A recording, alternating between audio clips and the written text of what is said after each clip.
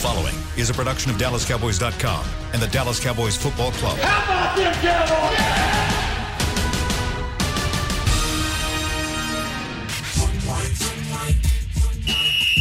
Let's go, baby! Are you ready for a break? Yes. Are you ready for a break? Absolutely. Ready for a break? Yeah, and so much for that. It's time for The Break on DallasCowboys.com. We were on the break! With Nick Eatman, David Hellman, Ambar Garcia, and Derek Eagleton. Hello, guys. Welcome back to The Break. I'm Ambar Garcia, joined by Nick Eatman, David Hellman, and Derek could not join us today, but we do have Bucky Brooks here with us. He's a former scout. He's an analyst for the NFL, for the Dallas Cowboys. He's been writing scouting reports for us for a while now. And, you know, welcome to the show. How are you doing? I'm good. Thanks for having me. How's everything? You know, and also Bucky played for the Green Bay Packers and played when Brian Broaddus was there. Broaddus was a scout there. Isn't that the connection you guys have? You were there at the same time? Yeah, we were there at the same time. So Brian Broaddus was working in the pro department when I was scouting. So I was there from 95 to 97, parts of 3 seasons. And so our paths initially crossed then, and then we always maintained some kind of relationship thereafter. That's awesome. We are going to get to some of your scouting reports because you've been scouting all of these guys that are coming into the teams, the new guys, the free agents that have come along. So I do want to get into that in a bit. But before we get into Cowboy stuff, I mean, there is something that we cannot just be blindsided by everything that's been happening around the world currently and in the United States. And it's a very, very tough situation. And I just wanted to bring it up here a little bit just so we don't act like nothing is happening in the world. It's a very tough situation with everything. And from my stand, I know that everyone has different opinions. And from my end, you know, being part of a minority group, I see what is happening. I feel what is happening. And I just want to say, from me, I am doing everything that I can to support, to sit back, listen, and then take action and educate myself. I don't know if you guys want to speak on your own behalf, but as of right now, I think it's a moment to really come together and be one. Yeah, that's well said. You know, I think that, you know, in life, everybody has different agendas, and you know, you can tell that people want certain things for certain reasons. And in this case, in my opinion, I think we all should have the same agenda on this one. This is, you know, this isn't just one person's problem. This isn't just one person's fight. It's all of our issues. It's all of our fights. And I know that, you know, and I had to come full circle with that as well. And I've had some discussions with people, and it kind of helped open my eyes a little bit about how much voice that everybody has, including, you know, myself, Dave, and people of the majority, because those are the people, in my opinion, again, those are the people that are really going to help make a change. So, you know, and again, I know that we're here to talk football, but like she said, this is bigger than football. Well, no, I mean, it's bigger than football, but it's obviously, you know, football is wrapped up in just like everything else in this country. I don't know if y'all saw this. Literally, maybe 10 minutes before our show went on the air, Dak Prescott made a public statement about George Floyd, about racial injustice in America. He's pledging $1 million to improve police training and fighting systematic racism. So, I mean, whether you want to hear it or not, football is part of this. And I mean, Dak is one of countless figures in football that have spoken out about this. And there's no way to avoid it. Nobody should be trying to avoid it. You know, if that's not something you want to hear, I'm sorry about it. But that is the fever pitch that this issue has reached in our country. It's irresponsible to avoid it at this point. I think what you're seeing in locker rooms across the country, you're seeing guys who kind of are shedding light on their experiences. And many of them have shared experiences because, unfortunately, sometimes being young, rich, famous, it doesn't protect you from some of the things that you may encounter out in the world. And I think because of the platforms that athletes have, they are the ones who can kind of drive and enact change.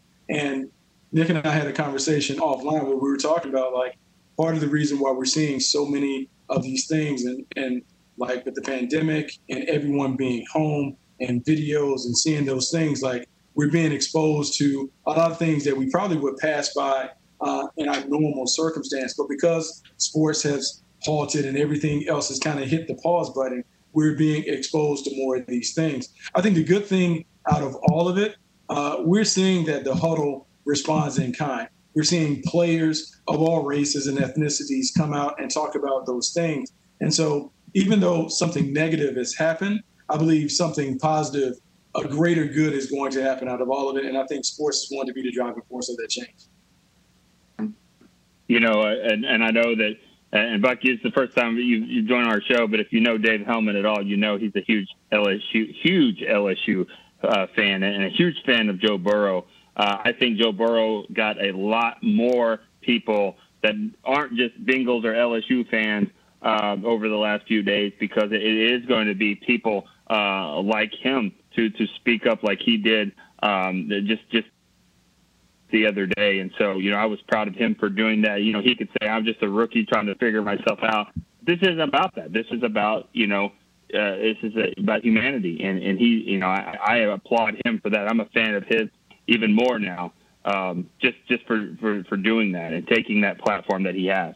And to those listening right now, I just encourage everyone to just educate yourself, listen, put yourself in other people's shoes, and just be patient and willing to have these kind of tough conversations. And while I know this is a lot bigger than football, I also know that a lot of people are very stressed. There is a lot of bad things happening right now, and you guys do want to take a little break from that and just kind of vent and get away from all this craziness. So we are going to talk about the Cowboys and football right now. One of the recent news that came out this week was that the NFL is having teams hold their training camps at home. So the Cowboys most likely, I don't know how official this has been, but these are the reports. The Cowboys most likely will not be able to go to Oxnard, California. I know there have been changes at the facility. You know, there is a field that was taken away with some constructions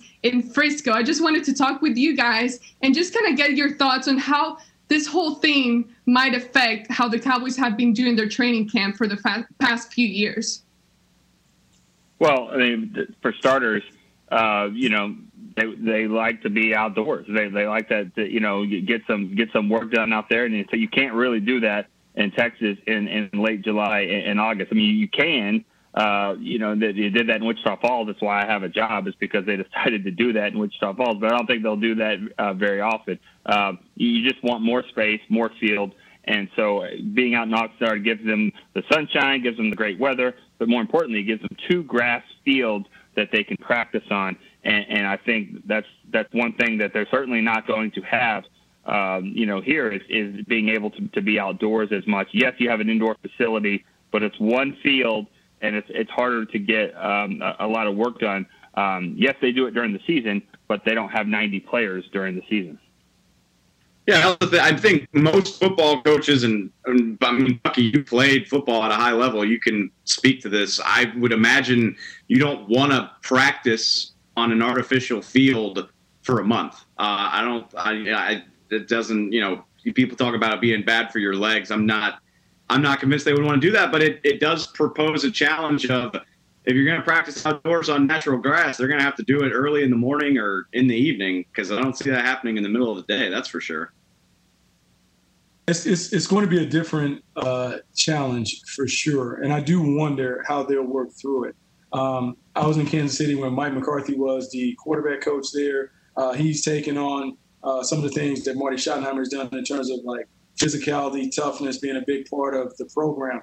However, with the limited space and some of the issues that you're fighting against, like your guys not being in an off-season program, your guys haven't been around, so you really don't know what level of shape and conditioning they're going to report in. I think it will be different. I think what you'll see is a mix of OTAs and some of those off-season workout practices and normal training camp practices. It also came down that teams won't be able to have joint practices. So I think the teams that work smarter, not necessarily harder, will be the teams that benefit from this. Mike McCarthy has already said that he had contingency plans. If they didn't go to Oxnard, they had a schedule. And so I think that will work out. One thing that, Dave, you alluded to was they may need to go early. I would expect that if they're going outside, you may see different practice. You may see them go out at 6 a.m. so they can get the work in early before the heat of the day and then come back and follow that up with meetings and the like. They have to get outside. They have to get acclimated to the conditions. They're going to utilize the field space, but they're going to have to do it in a different way. That be open to the media, 6 a.m. And if so, Dave, you're That's my first thought. I'm like, that better not be happening. That better not happen.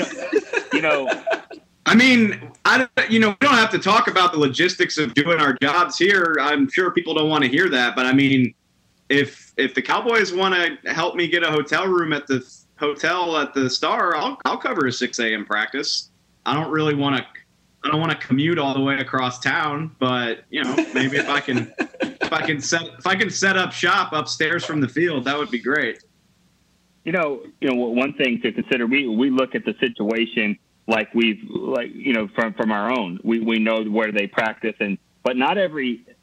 I wouldn't say not every team. I don't think any other team has a high school stadium actually as their indoor facility with that many fans. So basically by telling all the teams that you're going to be practicing or having training camp at home, without saying it, you're saying that there will absolutely be no fans, or at least for those teams that can't do it. I mean, I think that was probably already in place, but I think just by that statement alone means there's no way that they're going to allow that to happen, because most teams don't have the ability there.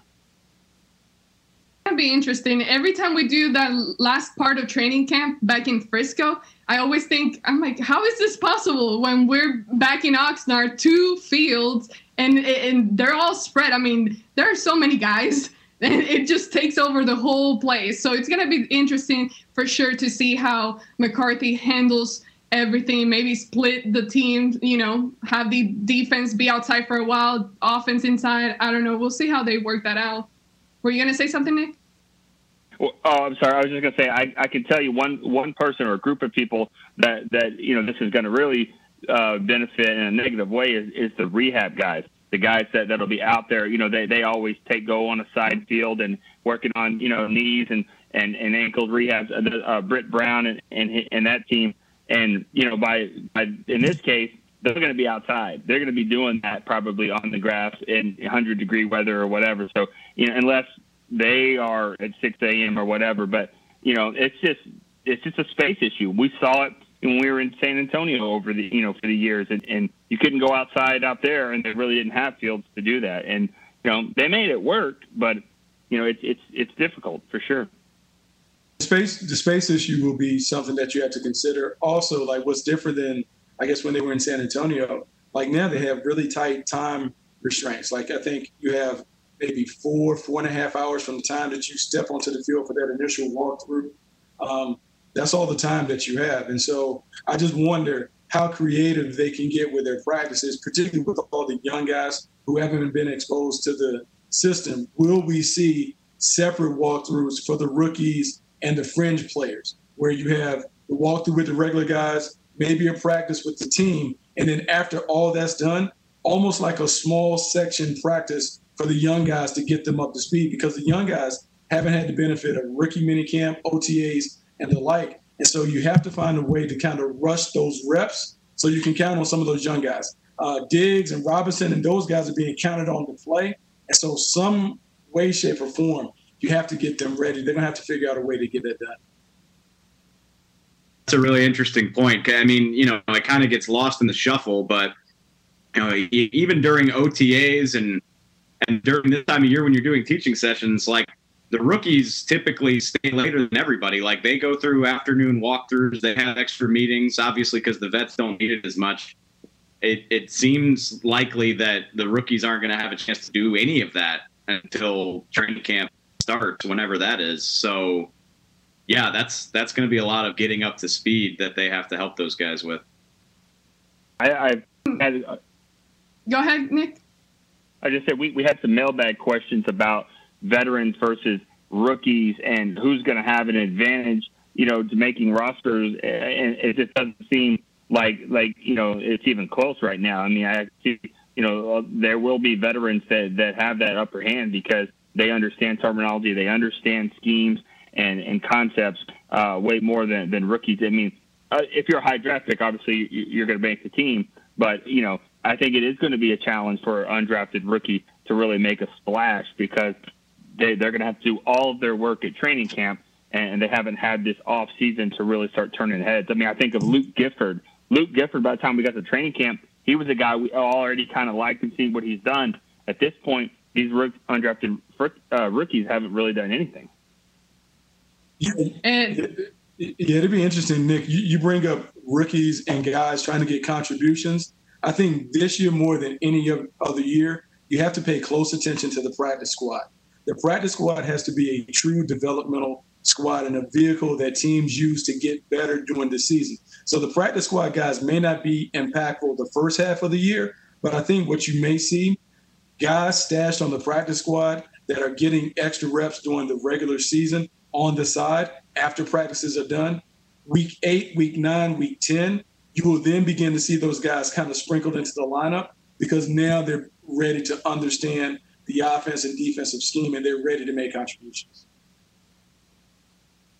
I wanted to ask you, since you guys have been talking about these rookies and younger guys, Bucky, you've been doing scouting reports on a lot of these guys, and I just wanted to ask you, after watching so much film of each one of guys, who would be a guy? Do you have somebody that's a, what do you guys call it, a pet cat, a cat pet? What's the American saying? A cat pet. Yeah. Pet cat. Something like who would be a guy for you that has stood out for while you've been watching all this film? Bradlee Anae is the guy. Bradlee Anae is the guy that people need to pay attention to. Bradlee Anae, for whatever reason, fell down the charts, but he's a 5th-round pick who has big-time talent. And Dallas has traditionally hit on guys like in those stages. The thing about Bradlee Anae that makes him a guy that could pop, he plays with a tremendous motor. He has natural rush skills. He has a violent temperament on the field, and that kind of plays really well. Also, with Mike Nolan coming over and the hybrid scheme that they're going to use, he is a perfect fit to kind of fill one of those voids as a stand-up player that plays off the edge. And if you know anything, and I don't know how many Utah players have been on Cowboys rosters in the past, but typically when you get a Utah player, you're getting someone that's physical, someone that's tough, and kind of gets it because they practice and play in a manner that's pro-like. I think he's going to be a guy that from day one he's going to flash right away. Is Utah anything close to Boise State's program? I know it's close in geography, because if so, we do have a good idea about Boise State players. Like those schools, Boise State, Utah, Fresno State, for the longest time, they just had guys that just kind of made it. When you step as a scout on the practice field and watch them go, it was all business. At Fresno State in particular, they used to talk about anytime, anywhere. They did not care. If you want to strap it on, they're ready to go. Utah operates in a similar manner. You've seen a bunch of Utah guys have success in the pros. Bradlee Anae, like Gibson, when we watched him at the Senior Bowl, he was unblockable coming off the edge against high-level players. I think in this scheme, in this system, I think he's going to be a guy that is really, really, really good play. Now I'm racking my brain. I don't think the Cowboys have had a Utah guy, at least not a notable name in the time that I've covered the team. But I mean, Utah, going all the way through the draft process back to last summer, that Utah defense was so impressive. 5 or 6 guys off that unit got drafted. They're so physical, nasty, fun to watch. I'm really excited about Bradlee Anae. We need here some physical toughness, especially after last draft. After what we saw last draft, we need some guys that can come in here with physical toughness. You hate this defense so much, it's just boiling over. Yeah. No. I don't hate it. It's just all these guys. Gotta be tougher. Gotta tackle. Gotta hit it. And like I said, especially after what we saw from last draft, I think that a lot of people might probably agree with me. You need guys that are able to come in and actually be bringing something to the table, and not some people that you completely forget about. Last year, the only person I kept reminding myself that I could remember the name was Tony Pollard. Other than that, I would have to be like, who did we draft again? So don't mistake me. Everybody agrees with you. Like, after every show, everybody's in my mentions talking about how you speak for the fans. So you're 100% right. Gosh, I started sweating. I already started sweating. I get so emotional. I know. Here's the thing that is different. And like Mike McCarthy talked about it in the opening presser when he talked about players over system. When you let the system lead, sometimes what you do is you bypass good players to get guys that kind of fit the system. And it can work, but you really got to hit on those things. When you go with players and then you tailor the system around what the players do, you have a better chance of getting it to work. Also, the way they're changing defense from being kind of like what I call a simple system where we're single high safety, they lined up, hey, we're going to do what we do. It doesn't matter what you do. We're just going to be better than you. Like, that's great when you have superior talent. And for whatever reason, it didn't work last year for the Cowboys. This year, Mike Nolan has talked about being multiple, being complex, giving the quarterback different looks. And when you look at the acquisitions, the guys that they've acquired, not only in the draft, but in free agency, you have more guys that can do multiple things and play multiple roles. The challenge will be, can Mike Nolan make it simple enough that guys can grasp it quickly so they can put it into play on the field? That would be the only thing that I'd be worried about and I'd be paying attention to looking at training camp. Well, let's go to a quick break right now. When we come back, we'll dig a little deeper into that, because I know a lot of people are still asking about the 4-3-3-4. Which one is it? So I wanted to get y'all input in that once again. And then we have a lot of questions from the fans to answer on here when we come back. Your new apartment's big. Such a great deal. It's okay. Just okay? What's not to... Right above the subway! Well, I bet you don't even notice it after the... That's my neighbor, Angus! A deal that's just okay is not okay. Get a great deal with America's Best Network. Come into an AT&T store to find out how to get one of our popular smartphones for $0 down. Based on GWS One score, September 2019. Do you want the most interesting, up-to-the-minute Dallas Cowboys news straight from the Star in Frisco? How about exclusive and on command? That's right, news and nuggets you can't find anywhere else. With our exclusive Cowboys content on Alexa, you can have all the answers, secrets, stories, and more. What's Stephen Jones thinking during a game? What's Joe Looney's favorite pregame meal? We take your questions to Cowboys players and coaches, and you can hear the answers directly back to you. Just say, Alexa, open Dallas Cowboys. Whether you're into being a part of this or more into something like this, SeatGeek has the tickets to the events you love. It's the easiest way to find, buy, and sell tickets. Plus, with their Deal Score technology, they'll recommend the best seats in the house at the best value. So the next time you're craving this... Hey! Blue 20!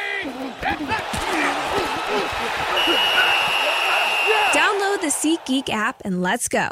SeatGeek. Ladies and gentlemen, it's that time again for Tailgating with the OtterBox Boys. OtterBox, the company that builds wildly overprotective phone cases? The one and only. But cases are just the start. OtterBox is the official outfitter of tailgating. If they can keep my phone safe, what can they do for my parking lot party? How about protecting your beverages from suboptimal drinking temperatures with their elevation tumblers? And OtterBox elevation tumblers come in 3 sizes, a 10-ouncer, a 20-ouncer, and even a 64-ounce growler. Check out all the colors and sizes of their elevation tumblers at otterbox.com. Back to the break.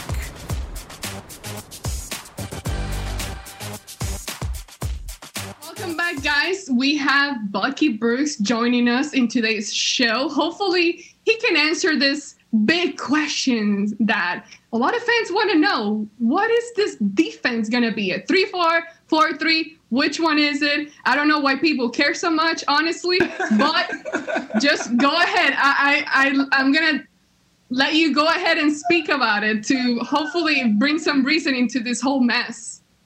Mike Nolan said it's going to be a hybrid, but given Mike Nolan's history, he skews heavily towards a 3-4 defense. And the only change, really, They needed more size up front to be able to do a 3-4. Because ideally, what you want in a 3-4, your best players are your linebackers. So whoever they designate as the linebacker. So if they dub DeMarcus Lawrence as an edge player and a linebacker, Aldon Smith, Randy Gregory, whoever plays on the other side, they'll be a linebacker. The two inside linebackers, Jalen Smith and Leighton Vander Esch, those guys. The reason you need bigger guys inside, Gerald McCoy and Poe, because you want them to clog up blockers so they can run and chase. You want to free LVE and Jalen Smith to be able to just run and chase and go really see ball, get ball.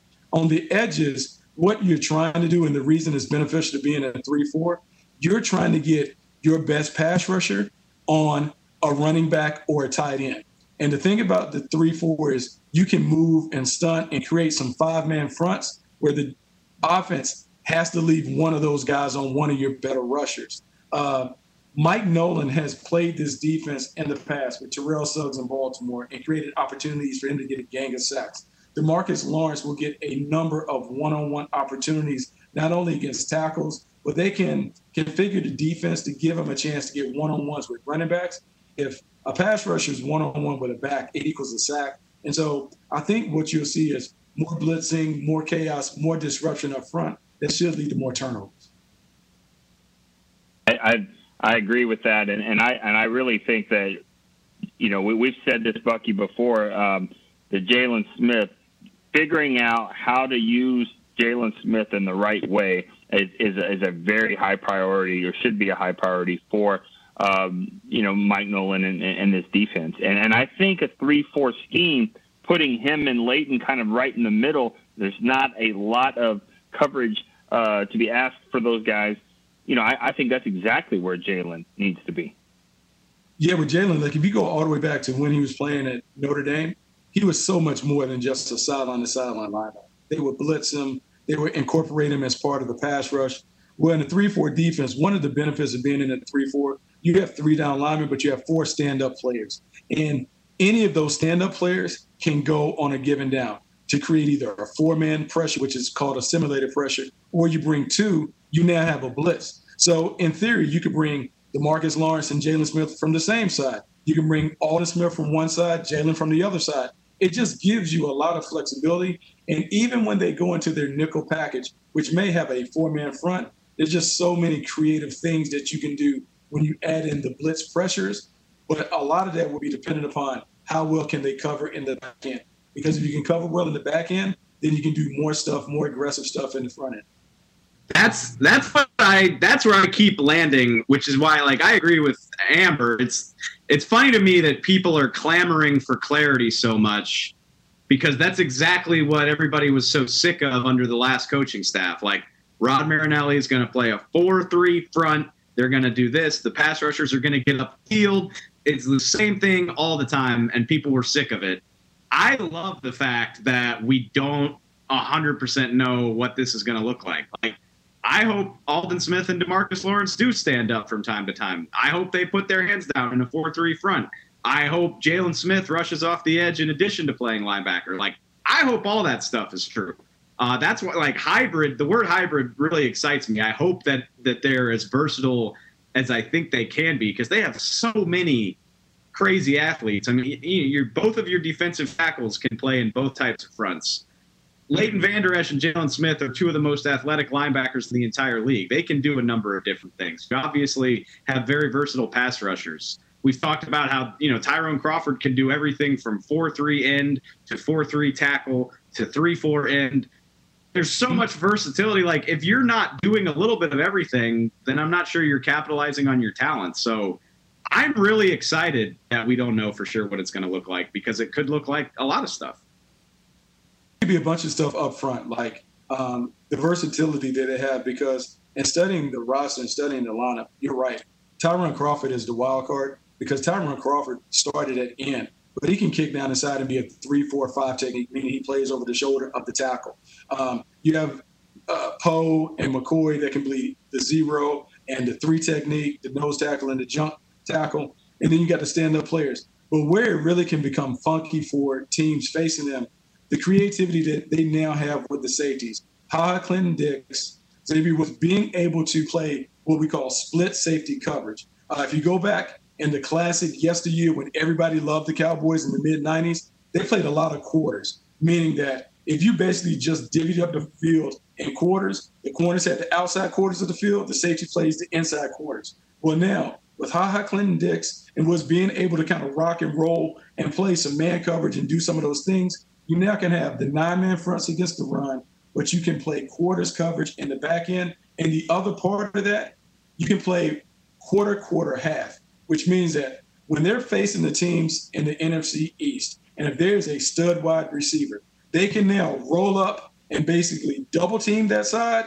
and the other corner can play man-to-man. It is almost the old Deion Sanders defense. If they have a corner that stands out, you leave him locked up on the outside by himself, you roll the other way, and you dare the quarterback to find a third option. If the Cowboys can evolve to that kind of defense while bringing pressure, now you're able to suffocate opponents with the different schemes that Mike Nolan wants to bring. I know that smirk. Okay, so I can just say exactly what you're saying. First. No, you laugh first.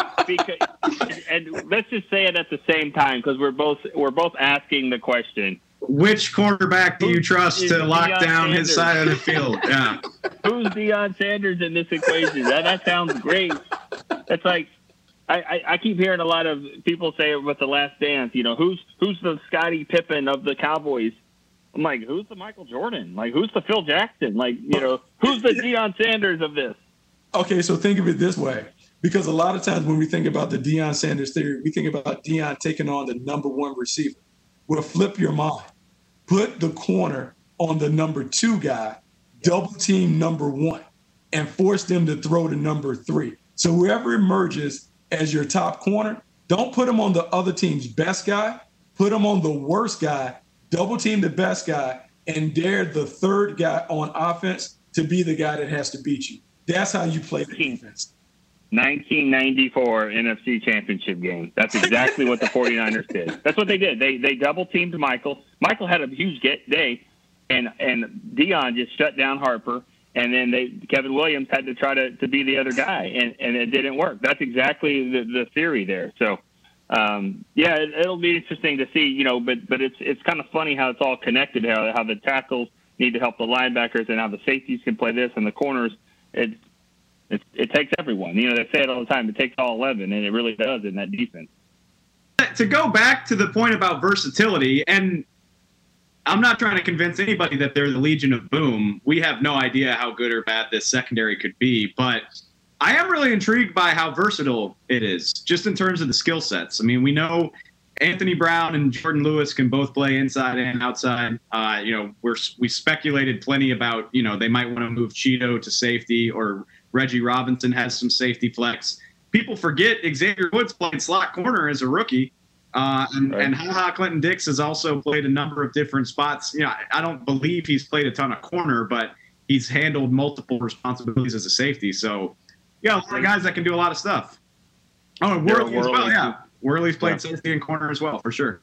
Yeah, so now the beauty of that, the coverage and what we're talking about, so whether it's quarter, half, or whether it's just true quarters. So the thing that you saw in the offseason, the guys that they brought over, Diggs and Robinson's, long, versatile in terms of being able to play press, bail, and off. They get their hands on the ball.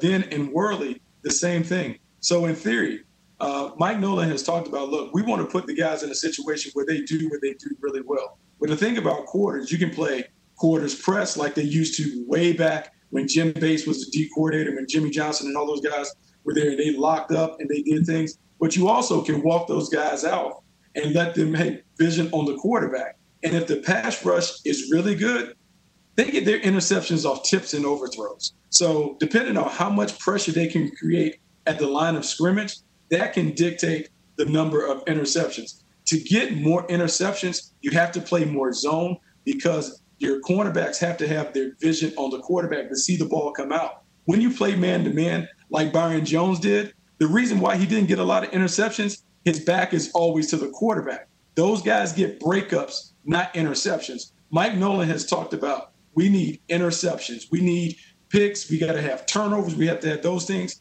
He is going to play so they can see the ball come out, a little more zone, a little more stuff that gives his guys an opportunity to get those takeaways. startling how rarely Cowboys defensive backs played the ball, in the last couple of years of Rod Marinelli's tenure.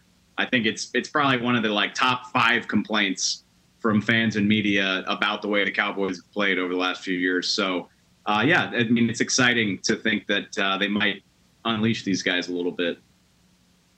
Well, and another thing is, I remember last year when we were about to face the Patriots, and I remember asking you guys, I'm like, okay, what makes the Patriots so good? And one of the things that you guys talked about was the fact that they change things up every week based on their opponent. So to me, when you talk about, okay, what are you? What kind of defense are you? Why do you need to be defined by something? Why can't you just change it? I mean, as a I've never played football, but how hard is it to change it every week depending who your opponent is? And hopefully you can comment on that as a former player, because I haven't been on the field playing, but really, how hard is it to switch it up? Hey, I tell you, go ahead. I'm sorry. I don't want to cut you off, Bucky, because you're going to have a better answer than me, but I'll say this, that Bill Belichick didn't just do this overnight. When he is looking at players, he's not just looking at 40 times and all that. He's looking at guys that are smart, that can understand concepts, understand. A lot of teams just say, he ran a 4.28, I got him. Where this guy ran a 4.4, but he's a very intelligent player. He's very versatile. He understands schemes, and so he can make a change on a Tuesday and Wednesday in the middle of the week. We've had players on this team, I don't want to name names, we had players on this team for 8 or 9 years that could never really play a different position. And so that stuff matters, and you have to have the players that can adapt.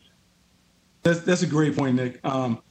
With the Patriots, they always, if you looked at them, they always skew towards veteran players. Why? Because veteran players are experienced. They played in adult systems. It's easier for them to get adjustments on the fly because they've been exposed to a lot. When you have young players, sometimes it's hard to overload them with a bunch of different changes and adjustments because as they're thinking, they can't really play.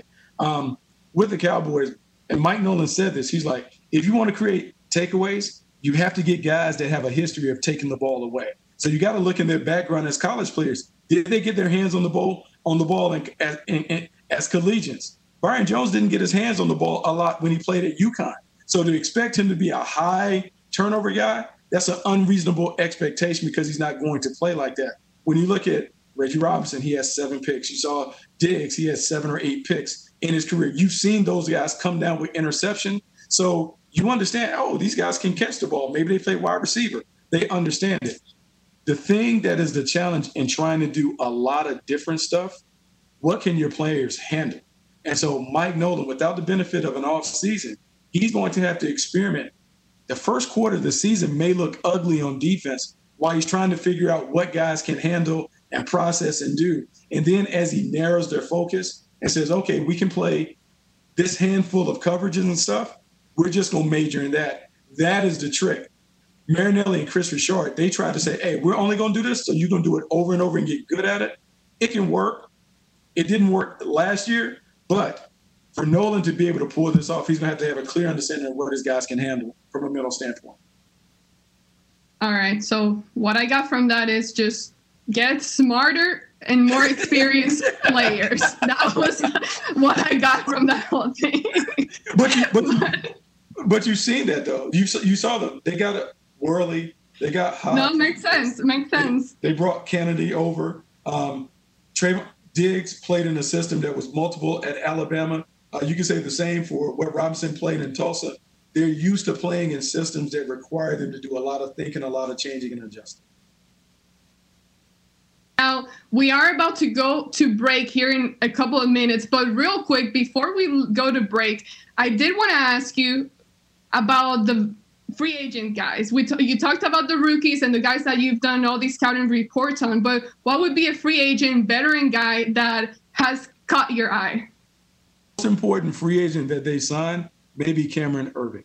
And the reason why is he's a jack of all trades. He can play all 5 positions along the offensive line.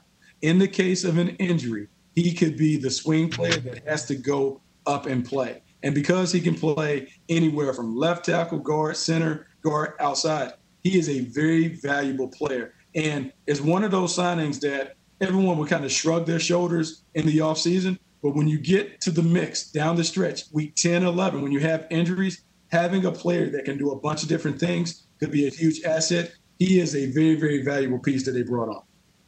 That's not the guy I was expecting you to say. And so that's interesting. And you're right, though. Joe Looney was that guy. He was that backup to 2 or 3 spots. And if he has to start now, Cameron Irving is the guy you want your backup lineman. Even though they've changed the rules that you have to have 8 guys active, you still would like to have a guy that can do multiple things like that. I think that's a great point. I was trying to figure out which defensive guy you were going to throw out. I thought you might say Kennedy. Honestly, I think he's an unforgotten player because he is going to be a key core member to the special teams. Maurice Kennedy. He absolutely. He has to be. They have to be better in special teams. And here's the thing: without OTAs and all this thing, you cannot put young guys on special teams because early in the year you'll see a block punt, you'll see a punt return, you'll see a kickoff return, something that ultimately decides the game. You need to have veteran players that really want to be special teamers on your special teams. He is a core player. I think he should ultimately emerge as a special teams captain. His ability to make plays in the kicking game could decide a game or two. And so keep your eye on him and figure out which other guys that are backup players can emerge and really make solid contributions to the kicking game. Which, it's ironic. Like, I'll eat some crow as a writer. Like, you go back a few years, we used to kind of dog the Cowboys when Rich Bisaccia was the special teams coordinator. Like, he had like 7 guys who, the core special teamers didn't do anything else. And you're whether it was Kyle Wilbur, James Hanna, Jeff Heath before he got the nod to be a starter. We were like, how many? With Andrew Gashkar is another one. Absolutely. You're like, yeah. How many of these guys that don't play offense or defense do you need? Well, they all left and joined Rich in Oakland, and the Cowboys special teams got really bad. So maybe the answer is you do need a handful of those guys. And I'll say this about last year's staff or last year's special teams. Yeah, they were not good. We know that's been documented. But one of the problems they had was they had a little bit of an issue with the coaching staff of coaches that wanted their players to be focused on a position and not special teams. It wasn't an all-in, buy-in situation. There was too many players that were not starting that were like, I don't want to play special teams. That's a problem. Darren Woodson played special teams for about 10 years, and he was a starter for every one of his seasons except for the first one. So it's a mindset that's got to be, it's got to be changed here. And that starts at the top. You talk about Darren Woodson and all those guys. With Jimmy Johnson, they put their starters. Every starter has to play on at least one special team as a starter. So your defensive starters typically played on punt team because they got to go down and cover and tackle, and it's very important not to flip the field. You have defensive starters on kickoff and return. Like, it has to be a very important part. And to make the roster, it has to be one of those things that early in training camp, your head coach has to stand up there and say, like, look, we may have 22 starters, but the rest of you guys, for you to make it, you have to be able to make special teams contributions and eventually work your way as a backup. Special teams buys you time to earn the right to be a rotational player as an offensive or defensive player, but special teams has to matter. And because you have arguably the best special teams coach in football coming over, you can best believe that the Cowboys special teams are going to be good with Bones Fossil taking over. Thank you so much, Bucky. I know you got to get moving and go do some other things, and we do need to take a break. So thank you so much for joining us today and bringing in some of your wisdom, because Derek doesn't bring wisdom all of the time. So thank you. Wow. All right, guys, let's take a break, and then we keep going with the shows. We do have some questions that you guys have been sending in, and we'll get to them right after the break. Want to use what the pros use? How about the official men's skincare brand of the Dallas Cowboys, Jack Black? Right now you can get the Jack Black Starter, a curated collection of Cowboys locker room favorites for just $10 with free shipping. The starter includes 4 Jack Black skincare favorites plus a full-sized intense therapy lip balm. Go to getjackblack.com/Cowboys and use the code word TEAMJB. That's getjackblack.com/Cowboys. The Jack Black Starter, $10, free shipping. Whether you're into being a part of this or more into something like this, SeatGeek has the tickets to the events you love. It's the easiest way to find, buy, and sell tickets. Plus, with their Deal Score technology, they'll recommend the best seats in the house at the best value. So the next time you're craving this... Ready? Blue 20. Download the SeatGeek app and let's go. SeatGeek. I'm Jay Novacek, former tight end for the Dallas Cowboys. Back in the day, I was the guy who always got the tough yards, and that's why I run with John Deere today. In fact, I have a John Deere 3025E tractor that can handle any yard work I need to do, even the tough yards way out back. So if you have 1 acre or 1,000, John Deere has the equipment that's just right for you. Visit a John Deere dealer today and run with us. We are the official tractor provider of your Dallas Cowboys. Your new apartment's big. Such a great deal. It's okay. Just okay? What's not to... Right above the subway! Well, I bet you don't even notice it after the... That's my neighbor, Angus. A deal that's just okay is not okay. Get a great deal with America's Best Network.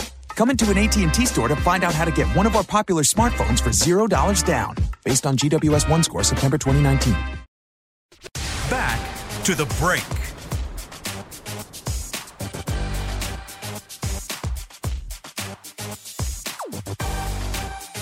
Welcome back to the break. Now it's time to answer some Twitter questions that you guys have been sending. This first question is kind of long, so just bear with me.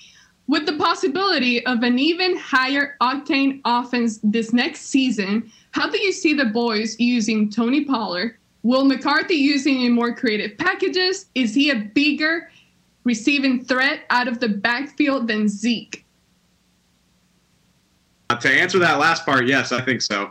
I mean, I think he's more dynamic in space and with the ball in his hands. I think he's got better home run speed. So yeah, absolutely. And it kind of goes back to the whole question about, the defense. Like, I mean, I haven't seen anything. I don't know, but I really hope so.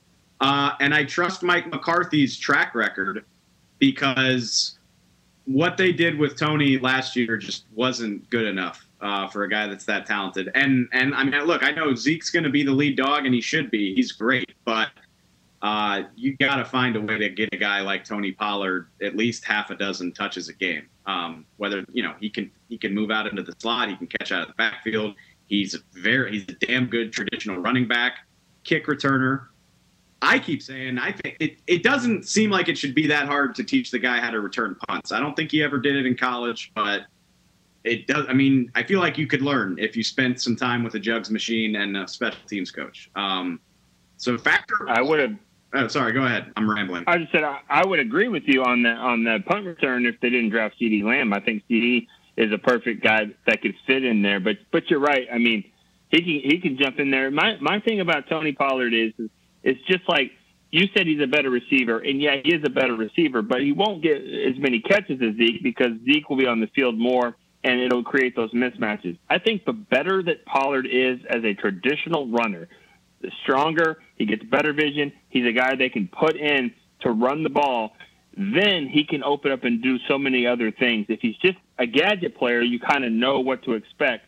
But Kamara was so good because Kamara could run the ball right between the tackles. It wasn't just Ingram and then Kamara did other things. If Pollard can do can do everything, then I think he can do a bunch of other things as well. They can create on that, and that's where McCarthy steps in because, I mean, we saw what Kellen Moore did last year. So you still have Kellen Moore in charge there of the offense. So hopefully watching film from last year and having McCarthy's voice, it brings up new creative plays for them to use with Pollard. Now, I do have this other question. What is a new wrinkle that you would like to see the offense do that they can look at this question was kind of worded differently, but basically, what is something that you see from other teams' offense that the Cowboys could maybe bring on their own offense and do themselves? I think you've got, well, one thing that you can do is you can put a big defensive tackle on there, and he can catch the ball in a wildcat formation and throw it. I mean, we've seen Dontari Poe do that. We've seen Blake Bell do that at college. I don't think, I think it's too early to talk about wrinkles and all that stuff, but I would say that your tight ends can do more things because you've got better athletes at the tight end position than you did in the past. So I could see different things down the field, using 11 personnel at times, but also I don't know if you go 13, but I do think that you'll see multiple tight ends out there and going down the field more than they have. All right. This isn't even innovative. It's like pretty basic, but I would love to see the Cowboys do it because they refuse to under Jason Garrett. I'm stealing this from my buddy Mike White on Twitter. They ran upward of 60% on first down in the vast majority of their games last year. It was even as much as 80% in a few of their games. If you remember, they just refused to do anything but charge Zeke Elliott into the line on 1st and 10 against Minnesota all night long. It was the only thing they did. If they could just bring that percentage down, throw on first down, play action on first down, I think that would help Dak Prescott tremendously. I think it would make the offense more dynamic. Not to say Zeke won't be a part of it, but just be a little less predictable. And I think it would go a long way. William just texted me. William Boykins is part of our staff. He's listening to the show, and he's like, here's one thing. Run the quarterback. Run Dak Prescott. Hell yeah, well, that too. And I know you make him susceptible to injury if you do it too much, but he has game-changing ability as a runner. The dude's got 21 rushing touchdowns. How much easier does that make, especially in the red zone? Where 3 yards is the difference between kicking a field goal or scoring a touchdown. It's just way too valuable to ignore that. To me, I've seen him plenty of times be a little more successful when making those passes on the move. I mean, he can throw while on the move. What were you going to say? Well, I was going to say if I know William at all, he's probably trying to get the WebEx link to join us and replace Bucky. But no, I think Dak's best throw ever, and Dave, I think will agree, was the one that he threw to Cole Beasley at the end of the Giants game and at the end of 2018. Rolling left, throwing to his right, 35 yards down the field to win the game or to save the game and then win it with the 2-point conversion. You're right. He's strong enough where his body doesn't always have to be set perfectly to make that good throw. People are still wondering about what the Cowboys are going to keep doing in free agency. We know that free agency technically isn't over, There's player acquisition all throughout the year, as we hear from Stephen Jones all the time. So are you guys hearing anything, or do you expect any of the Cowboys to bring in another player during free agency that could come in and help at a certain position? Let me guess. Let me get one guess of who they want because he's still out there. Go ahead, Dave. I mean, you're thinking Clowney, but don't forget about Everton Griffin either. They're both still out there. Yeah. What's Clowney asking for? I mean, $40 million a year. Like, what's he asking for that nobody's putting him on a team? I think he's probably made peace with the fact that he's not going to get what he wanted when this all started. And at this point, I don't know exactly what he's waiting for, but I assume he's got a handful of offers. And I mean, it's not like he's really missing anything by not signing yet. Like I said, I couldn't tell you what he's waiting for, but I'm sure he's got a few choices to pick from. I don't think it's going to be the Cowboys. That's, people have been asking since March, if we cut Tyrone Crawford, can we go after Clowney? I'm like, they could go after Clowney right now if they wanted to. They could do it. Yeah. Our producer Chris Bean pointed out too that Everson Griffin played for George Edwards with the Vikings. I know, honestly, I thought it made a lot of sense because of George Edwards. He's a veteran player. His price probably isn't going to be crazy as some guys could be when they hit the open market. I would be in support of it for whatever it's worth. And the longer this goes, maybe it would be a discounted enough price that it's possible, but I think it's highly, highly unlikely.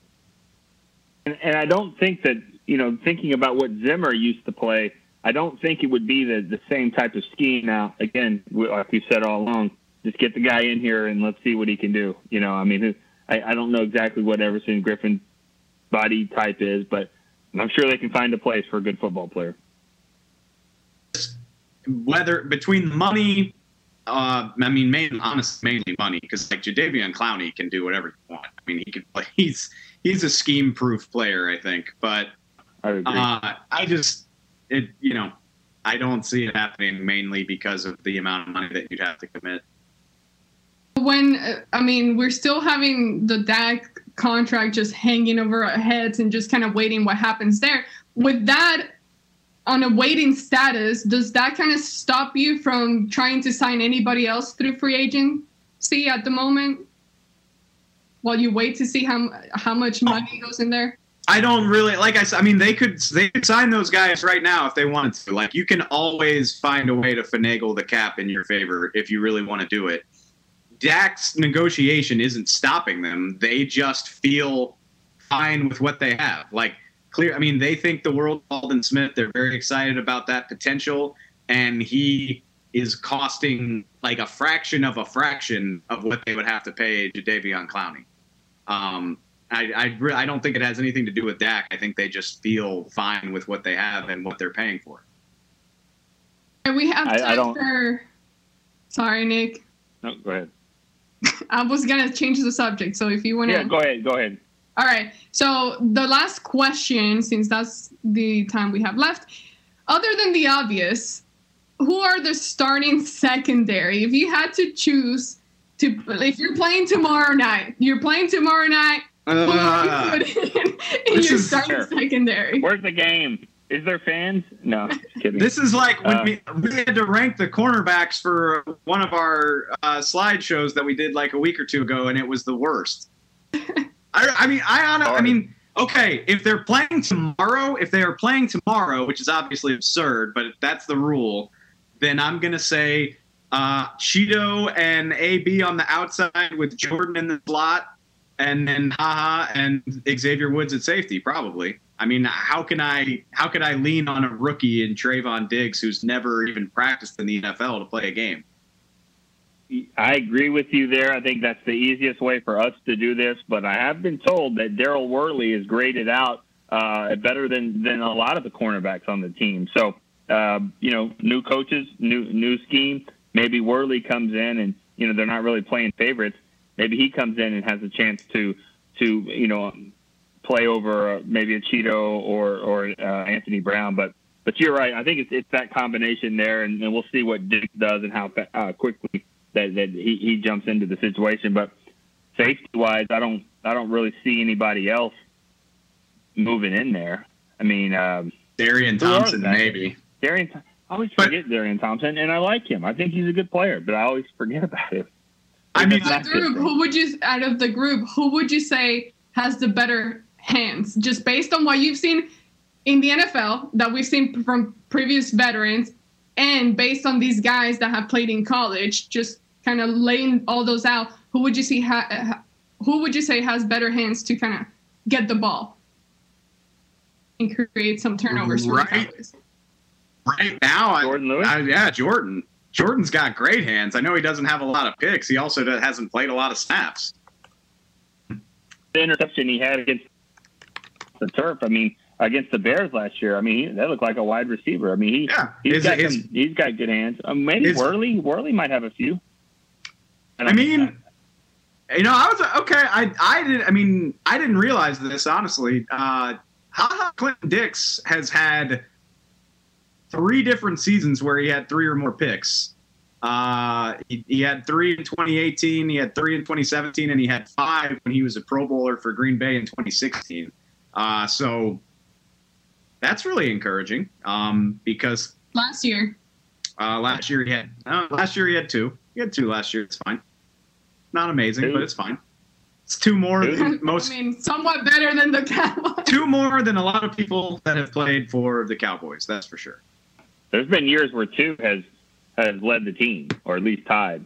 So I'm looking at Worley. Worley has never had more than 2, actually. He's only got 5 career interceptions, so not as good as I thought. Last question. time is ending, and this one is just for the fun of it, I guess, because there's not really telling. But with the new coaching staff, will they finally select or choose to defer every single time when they win the coin flip? You know what's funny is in 2016 they took the ball a lot and they scored an opening touchdown a lot, and it really worked in their favor. Like, you know, the team was so controlled by the offensive line and Zeke. You get an early lead and you get to dictate the game, and that, I mean, they won a lot of games comfortably by having a 2-possession, 3-possession lead at halftime, and they just grind people down. So it's not always a terrible idea, but it's usually a terrible idea. So, like, glad Derek's not in here. If you will fight you all day on this one. You should defer 99.9% of the time. But if you believe in your offense and you want to set the tone for a game, sometimes I can see the logic behind. You remember when McCarthy was hired, like 9 years ago over here? Whenever it feels like so long ago, but the big term was analytics. Cowboys are going to do analytics, and so that's my answer is, what does the analytics say? They're gonna crunch the numbers and moneyball this thing, and whatever it comes out, that's what they'll probably do. I agree. I like kicking off and setting the tone on defense, but especially at home, because that's when the crowd's in their seats and ready to go. But then again, this year, who knows what the situation will be. So I think the analytics probably say you should always defer, if I had to guess. Analytics also say you should go for it on 4th down all the time, but I tend to agree. Coaches. If you wanna hop into that conversation, like, I basically think you should go for it anytime if you're at midfield or closer, you should go for it. That's just my opinion. Unless it's like unless it's like 8 yards or further. Like, if it's 4th and 13, you should probably punt. But 8 yards and in, you should probably go for it. Just my opinion. Anyway, sorry. You should get on the headsets on game days. I've been trying. They don't tell these guys how to do it. They don't ask for my opinion, but maybe they should. I don't know.